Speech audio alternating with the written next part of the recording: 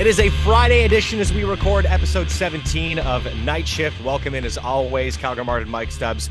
Join you here as your host, where you can listen to us and Night Shift and all prior episodes on Spotify, Apple Podcasts, and Google Podcasts, as well as up at globalnews.ca.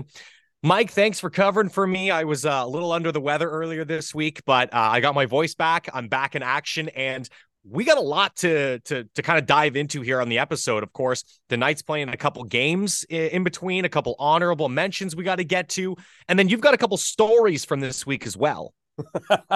And they aren't stories really about stuff that's been happening on the ice. There's stuff that's, well, has happened off the ice. It's already in the past. One of the stories comes from way in the past, but it involves a very, very quiet, dark night in the middle of northern Michigan somewhere. So we'll get to that in a little bit. Perfect. Sounds good. Before we get to what's upcoming this weekend, gotta quickly couple honorable mentions. Knights forward Sean McGurn, OHL Player of the Month of November, led all players with 20 points, including 6 goals, 14 assists in 12 games. And then Knights defenseman and draft eligible Oliver Bonk, OHL Rookie of the Month, led all rookies with 14 points in 12 games. Astounding months for these two guys, Mike. It is incredible to see what these two have done. If you break down Oliver Bonk's month, he's a defenseman, remember, and he's very good in his own zone, but he's a guy that for the entire month, save for the very last game he played in Erie, had at least a point in every single game except for one. And in that one where he didn't get a point, he scored the shootout winner in Sault Ste. Marie. So that's the kind of month that he had. And Sean McGurn put together a 12-game point streak, and he's been somebody who's been contributing on and off the ice. He is one of the most unique hockey players in that his nickname does not have really anything to do with his last name. He's actually had an evolution of a nickname that has now really kind of stuck in his overage year. When he came in, his name being McGurn, at 17 years of age, he immediately got called Magoo. And then that just got shortened to Goo, and now he gets Goober, and it's different than just how you Bonky, Bonker, you know, all of the regular hockey names where you grab a Y or an ER, whatever fits best. So Sean McGurn not only has a very unique nickname, he's also got the Player of the Month honors, and really well-deserved. He's somebody that is so good off the ice with this team, and then on the ice. Last year, he played with Luke Evangelista, and they had such great chemistry. You go into the next year and you think, wow, you know, who's he going to find to play with, and how's it going to go for him? And he has stepped into the big shoes, and he's been the guy that everybody else wants to play with. And that's exactly the transition he wanted to make, and he's made it. Man, Mike, remember the beginning of the season where I think the Knights started 1-3-1 or 2-4-1 or whatever it was, and everyone was worried about the London Knights? Well, now that a lot of things have changed. They've won 6 straight, 9 of their last 10. They're currently second in the Midwest Division, only a point behind the Owen Sound Attack. And they're coming off of 2 wins this past week, 6-2 against the Guelph Storm on Tuesday, and then a 3-2 overtime shootout victory, against the Erie Otters. They now take on Niagara tonight at home before going on the road in Mississauga to take on the Steelheads on Sunday. Yeah, it's been just a phenomenal month of November. We'll see what December brings. Seriously, this team has been putting up an awful lot of wins, an awful lot of road victories. They picked up another one in Erie, like you said, on Wednesday. And to look back and realize that this team was one of the last 2, Knights and Kitchener, to win their first game of the year, and then the climb that they've been on until Owen Sound beat Barrie. So from about 9:45 p.m. on Wednesday until about 9:30 on Thursday, they were in first place in the Midwest Division. The Knights had climbed all the way up into top spot, and they still have a game in hand that they can make use of as they take on the Niagara Ice Dogs. The Ice Dogs have had a bit of a challenging year. They have a new head coach yet again. They've done this a couple of times. Ryan Kuwabara is now their head coach. They have some good players on their team. Wait until you see Pano Fimis if you're headed to Budweiser Gardens for the game between the Knights and the Ice Dogs. And then a tough stretch coming up before the holiday break. The Knights will go to Mississauga. And then they will have their teddy bear toss game against the Oshawa Generals on Tuesday. And then it's wham, wham, Ottawa and Peterborough, the two top teams in the Eastern Conference. And then they finish it up with Owen Sound and Flint. So it will be a tough stretch for the London Knights from here until the end of this first portion of the season before the holiday break. But have they ever come into their own? And you look at what the coaching staff has done. I really think, as much as the coaching staff will give the credit to the players, I think you need to give the credit to the coaching staff for how they have these guys playing. Well, that and the confidence in some of these, second-year guys from last year who have really taken that jump. Easton Cowan, Denver Barkey, the twins, as everyone calls them, have been leading the way and have really been at the forefront of it, along with, of course, McGurn and Bonk and George Diaco and Logan Mayu and all those guys. They're getting contributions from Zach Bowen, who got the shootout victory earlier this week. And, the line of Easton Cowan with Diaco and Barkey has been really impressive. They have shown incredible chemistry together. And earlier this week against the Guelph Storm on Tuesday, and we'll talk about actually the jersey reveal in just a little bit here, they scored a goal with 0.2 seconds remaining in a period, Mike. And you just, the goal in itself for you is just like the anatomy of that goal specifically. Take us through your thought process on it.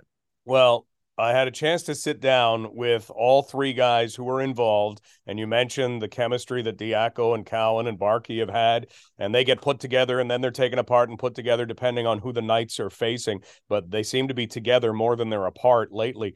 And you have a puck in the London zone with 10 seconds left in a period and you're down 2-1, and you probably just want to get out of that period. And George Diaco looks up and he sees Denver Barkey and Easton Cowan putting themselves into positions to maybe get something done. And so we had the three of them take us through what happened from that 10 seconds to go with the puck in the London zone until 0.2 seconds remained on the clock and Easton Cowan had put the puck into the Guelph Storm net. Diaco, former Hamilton Bulldog, won the OHL championship with them last year. Me and Mayu were kind of fighting over the puck there, and I kind of looked up and I saw 10 seconds left, and then I saw Barkey open, so I just threw a sauce to him. Feeds this one forward. Here is Cowan. I was just kind of like at the far blue, waiting for like a tip in the zone just to waste the period, but I guess Diaco had other plans in mind. So dropping to Barkey. Was kind of cheating for like a breakaway or something, and he made a really good pass. 3 seconds left. I felt like a 2D kind of step up on me, and that's the reason why I made that pass. So I when I watched the video over, I saw all the guys, but in the moment, I was only felt like one or two guys. I kind of just saw a little lane through the guy's stick when he stepped up on me, and I saw Easton cheating for the net there, so yeah, I just saw a little lane through his stick and tried to make that pass. To Cowan. Yeah, it was a sick play. He sauced it through the guy's stick, and then I gave it right back to him, and then, like you said, a bunch of guys swarmed in on him, and then he made a great play, and then I just took it to the net. In the moment, I didn't know I only had like a second left, but I kind of opened my blade, and then was hoping that he opened his 5-hole, and he did, so yeah, it worked out pretty good. Out in front, scores! Easton Cowan! What a play! And the Knights have tied the game 2-2.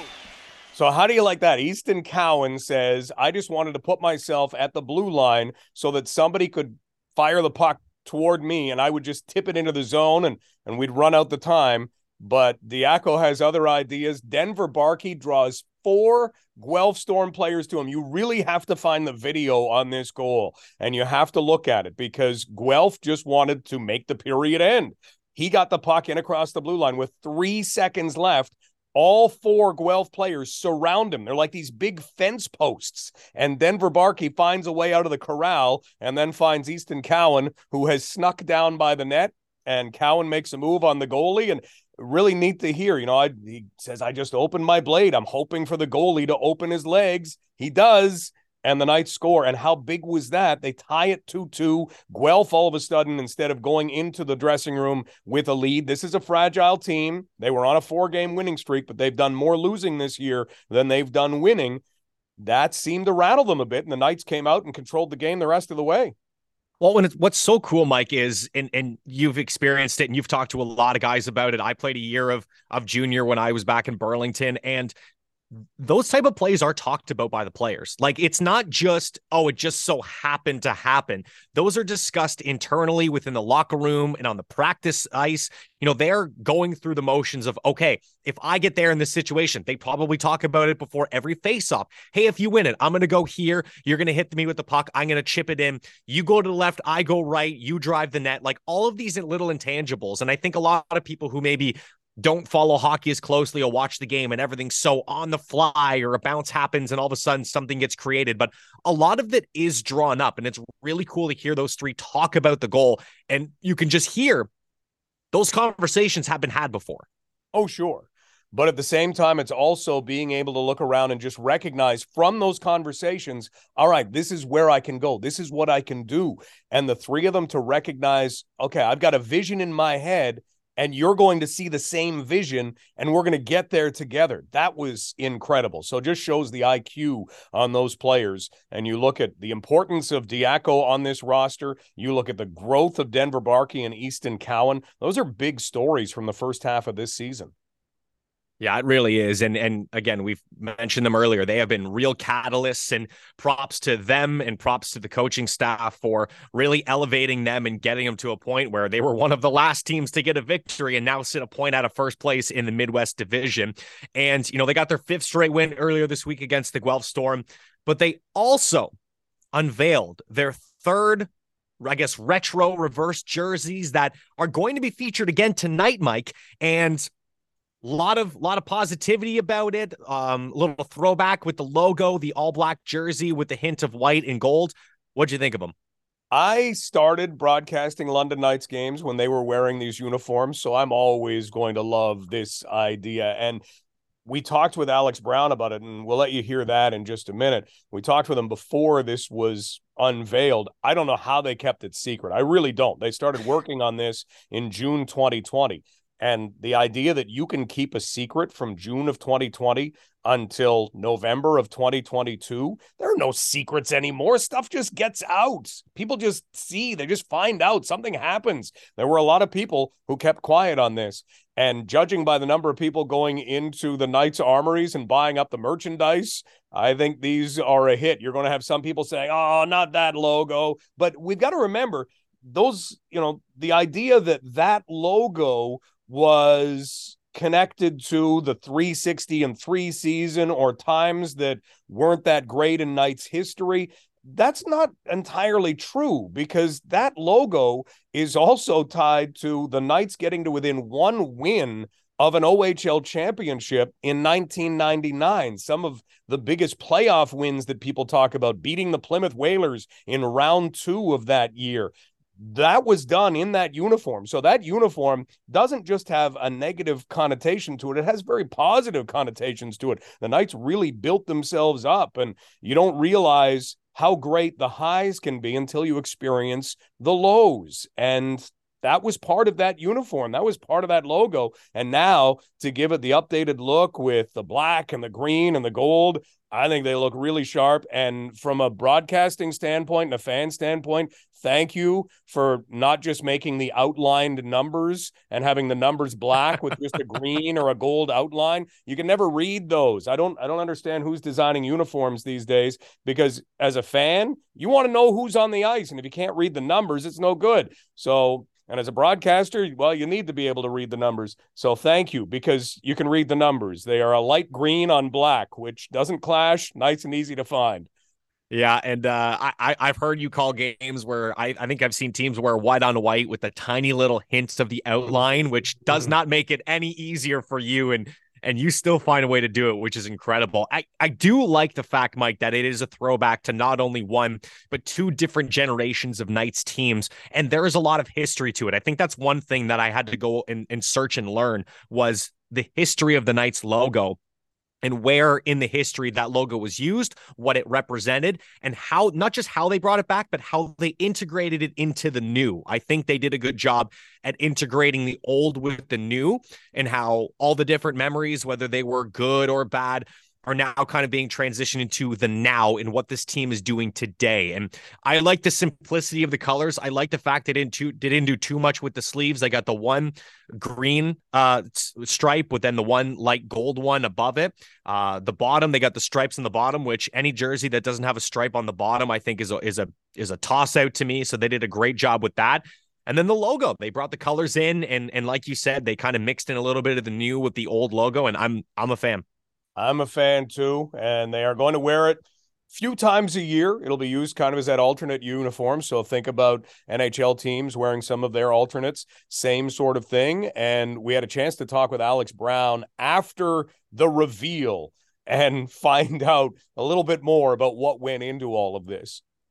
We sat down as a team one day. Of course, this is during COVID, so there wasn't much going on in the Knights office, as you can imagine. And we challenged one of our graphic designers, Adam Zawacki, who actually made this design in Jersey, and he did an incredible job. We said, hey, let's start thinking about, like, what could we do for a third alternate jersey?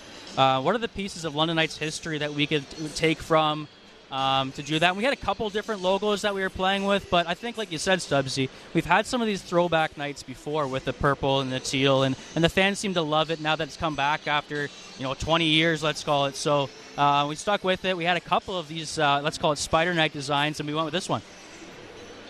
How much does merchandising mean to an organization like this?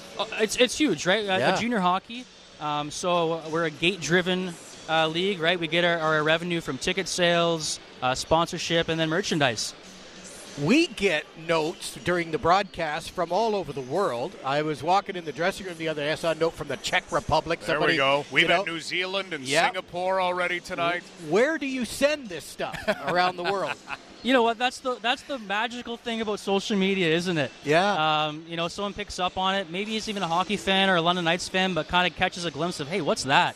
And some of these things can go viral, and hopefully this one does. Yeah. Well, congratulations. It's not an easy thing to do. I'm sure it's a nerve-wracking thing. Did you sleep much last night? Well, it's been a busy week. We hosted the OHL business conferences here. We had one of our big sponsors, Syngenta, host a meeting, so it's been on our mind all day, all week.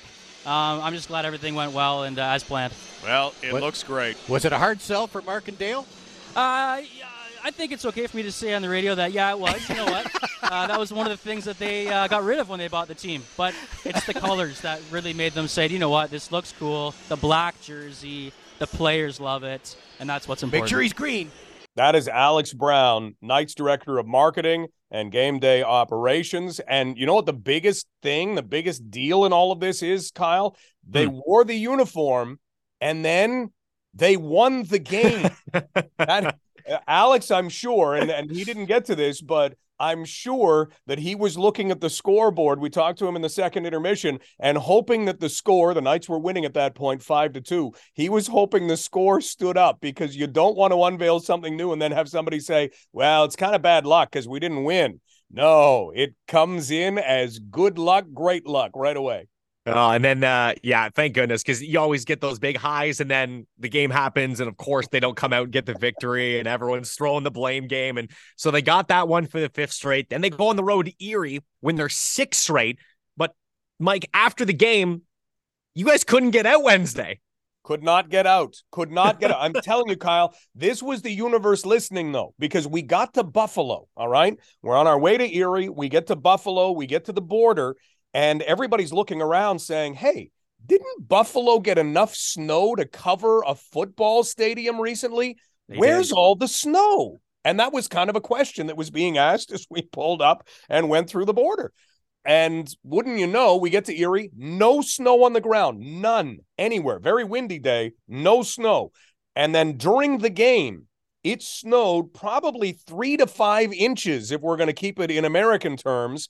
And it was snowing. And so we tried to get on the interstate, and you just couldn't see anything. It was slippery. The wind was blowing, and immediately the decision was made to say, hey, we're not going to continue home because these conditions look like they're going to stay from Erie, Pennsylvania to Buffalo, New York. So fortunately, the next turnoff had a hotel at it, and boom, we stayed. And that's the second time this has happened. And again, thank you to the universe. I mean, the universe may have dumped snow on us to show that, yeah, well, we can make it snow anytime we want. But at the same time, this is the second time this has happened. I can remember coming home from Sault Ste. Marie. This is a long time ago. But we leave Sault Ste. Marie, and we get far enough into Michigan, because we come home through the United States, we get far enough into Michigan that you are basically at Nowhere Road and can't get there from here highway. You are in the middle of nothing. And all of a sudden, the bus conks out and it won't restart. And we're on the road? We're on the side of the road, and the bus is not starting. It is pitch black. Like, you look out, you can't even see a light. And so we're wondering, like, what do we do? You know, are we going to have to spend the night in a freezing cold bus? This was in the middle of winter, and find a way to try and keep warm until morning. I mean, by then it was probably around midnight, somewhere around there. And Jim McKellar, who's now an amateur scout with the Chicago Blackhawks, was with the Knights and started making phone calls, because at least we could get a cell signal somehow. And so he started making phone calls, and there was a hotel that was about 3 miles up the road, and it was there as basically a snowmobile camp, and then hunters stayed there in the summer. And this is no joke. It was in the middle of nowhere, but just at least you're still on the interstate, so it's just off the interstate. And we were able to get vans. I don't know if the hotel had the vans. I don't remember who had the vans, but going shuttle, you know, few guys by few guys, we got everybody and the equipment to the hotel, stayed the night in the hotel, new bus came in the morning, and we made it home. So that's the second time that I can remember, at least in the last, 25 years of Knights history, where you've had an issue and magically, miraculously, a hotel has appeared. Just out of the blue, just when you thought all hope was lost. Wow. I can only imagine in the moment something like that, where you're just like, it's the most dreadful thing. It's cold. It's pitch black. You just want to get to where you're going. And then, of course, that circumstance happens. But what a story to tell afterwards. Hopefully, I'm glad all you guys got home safe afterwards, after you had to stay in and you found the hotel. But man, there's going to be a lot more stories as we continue on here. That does it for the episode today. Thank you, as always, for everybody for listening in and keeping up with us. We are on Spotify, Apple Podcasts, and Google Podcasts, globalnews.ca as well. The games tonight and on Sunday are broadcast live on 980 CFPL. You can follow myself and Stubbs on social media at Kyle Grimard, Grimard, and at Stubbs 980 2Bs. Stubbs, we will see you tonight. Here's hoping the Knights can extend their winning streak to, after Sunday, 8 games. Look forward to it. Thanks, Kyle.